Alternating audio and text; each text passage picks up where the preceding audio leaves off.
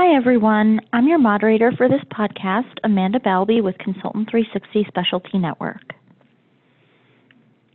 When a patient has a question but does not have immediate access to medical personnel, they may resort to doing an internet search for answers. And what they find may be misleading for one reason or another. This recent increase in misinformation and all-around, quote-unquote, everyone can be a doctor mentality is damaging to credible medical sources and the medical profession in general. With us today to speak about the spread of damaging misinformation on the internet is Dr. Vicente Planeas, who is a professor in the Department of Pathology in the Division of Microbiology and Immunology at the University of Utah School of Medicine in Salt Lake City, Utah. Thank you for joining me today, Dr. Planeas. Thank you. I'm glad to be here. So, what do you think are the factors contributing to the public's lack of trust in the scientific or medical community? I think there are many reasons, and I think this could be actually the topic of a whole podcast itself. So, on one hand, I think that scientists like me are very concerned with producing the data and producing the knowledge and answering the questions that we have an interest in. But I think that we haven't done, as a community, we haven't done as good a job at spreading that information and making it available to communities that are, not scientists or doctors themselves, to the lay people. So I think that we could do a better job at that.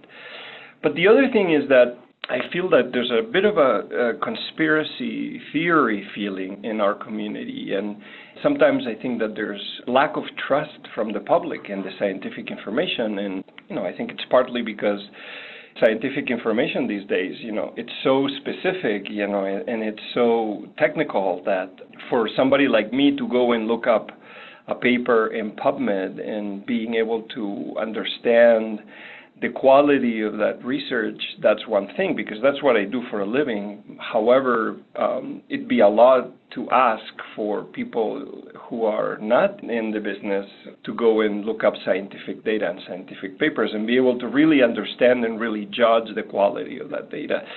So I think that's part of the reason that people will go and search something on Google and they will find information that is easily available to them. Of course, if that's the only thing that they find, a lot of people are going to believe that, even though a lot of that information has been obtained through means that are really not legitimately scientific means, So I think it's a complicated question, and I think we need to educate both the scientists and the public so that there's a better two-way communication there. Absolutely. So what advice would you give to your patients, the lay people, who buy into this fake news and skewed study results? Rather than solely relying on information found online, which, please understand that anyone can go and post things on Google, such as YouTube videos, and we have freedom of information, which, of course, it's important, and I defend freedom of information. But at the same time, it's very easy for somebody who wants to spread lies to also go and put them on their website and make up a movie that is completely made about falsified data. And this is the example that I want to share with you, is this video that I saw called Sacrificial Virgins. Okay, we can talk about this a little bit later. But I've looked at this video and it contains information that is actually false, is actually made up, fabricated. I have not been able to find that information in the sources that they quote. And in fact, when I've gone to those original sources, I have found that the information that you can find there is actually very different. So this is regarding the HPV vaccine. So what do I recommend to people?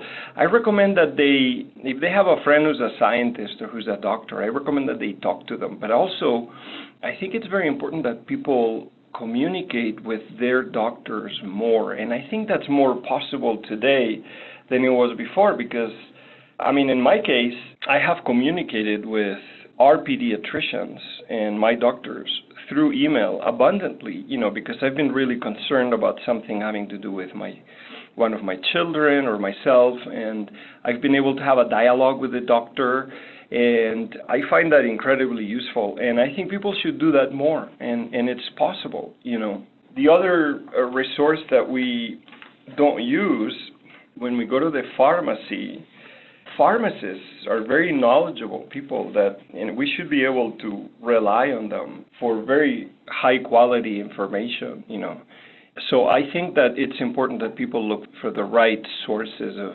information that are, in a way, accredited sources of information. Right. And then what role do physicians play in reducing the spread of misinformation? How can you right the wrongs? Doctors are very qualified. Of course, I think they're the most qualified people. And I just think that we are not using them enough. So, we go to the doctor when we're sick, but how about we email our doctor and we say, hey, I have a concern. I've seen that, this video that shows that HPV vaccination can cause all of these severe side effects. Can you advise me about that? And the doctor will know. The doctor is an unbiased source of information that we should use more. So I absolutely advocate for doctors to be more open and more available. And as a scientist, I often, although not often enough, but I often get emails from lay people asking me various questions about HIV.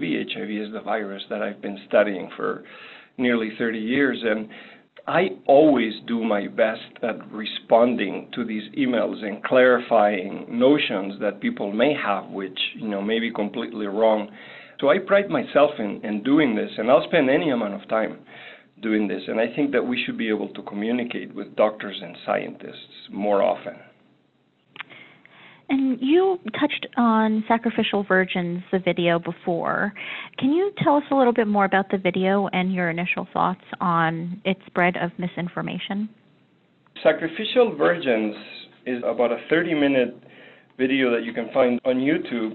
It's been there for a while. I just saw it recently, and I could give you a little bit of a snapshot. So one of the things that they propose in this video, and they quote several scientists saying this, that HPV, the human papillomavirus, first of all, that it's not the cause of cervical cancer, which is not true. HPV has been linked to cervical cancer.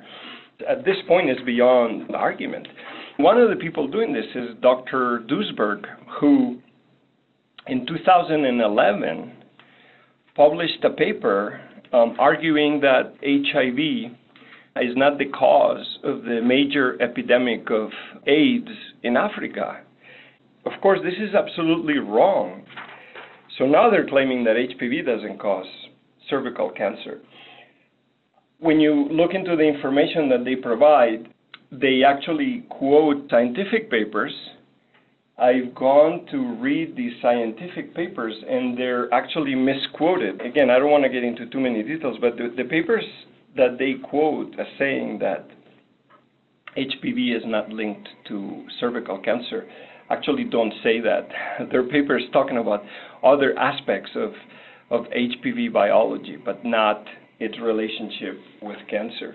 The second problem with this video is that they claim that HPV vaccination causes severe side effects. And in fact, I'd like to call everybody's attention here. If you watch the video, they provide 3 data tables. One, for example, I have it here, says 2017, UK Medicines and Healthcare Products Regulatory Agency, which is a British agency. I've looked up their records, and I haven't been able to find this information there. The information says that HPV has serious adverse reactions in 3,038 cases in 2017. I have not been able to find that. This is really information that's made up.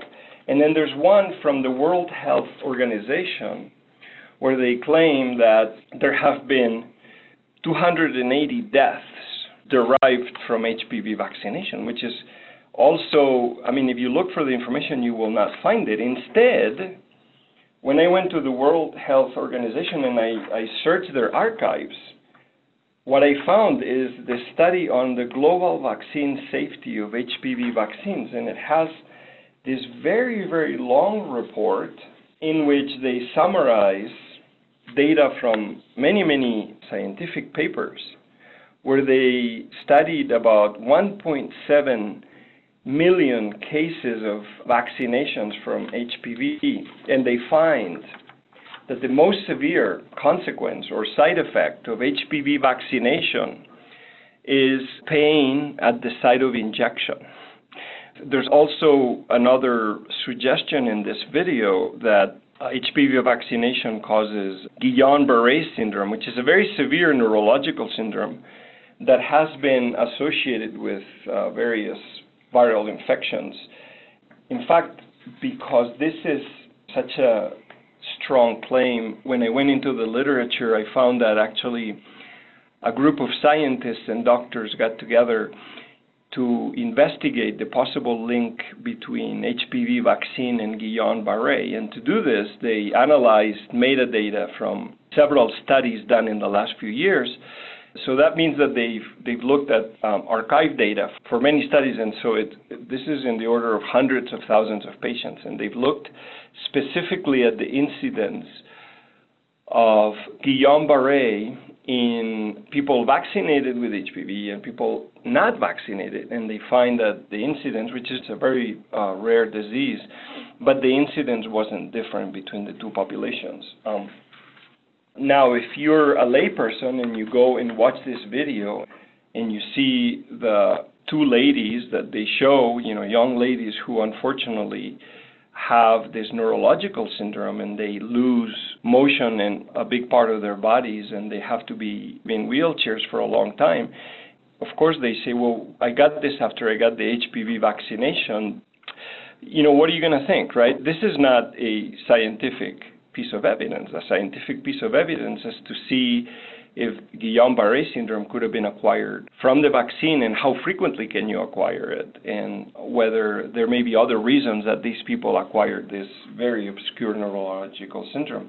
So the study has been done, but that information is not easily available, right? One has to look through the scientific literature and read many, many papers, and scientific papers are not easy to read. They're usually written not for lay people, they're written for other scientists and doctors, and so they're written in a lingo that is, sometimes difficult to follow. So the good information is less available. Thank you again for joining me today and sharing your knowledge on this topic. My pleasure.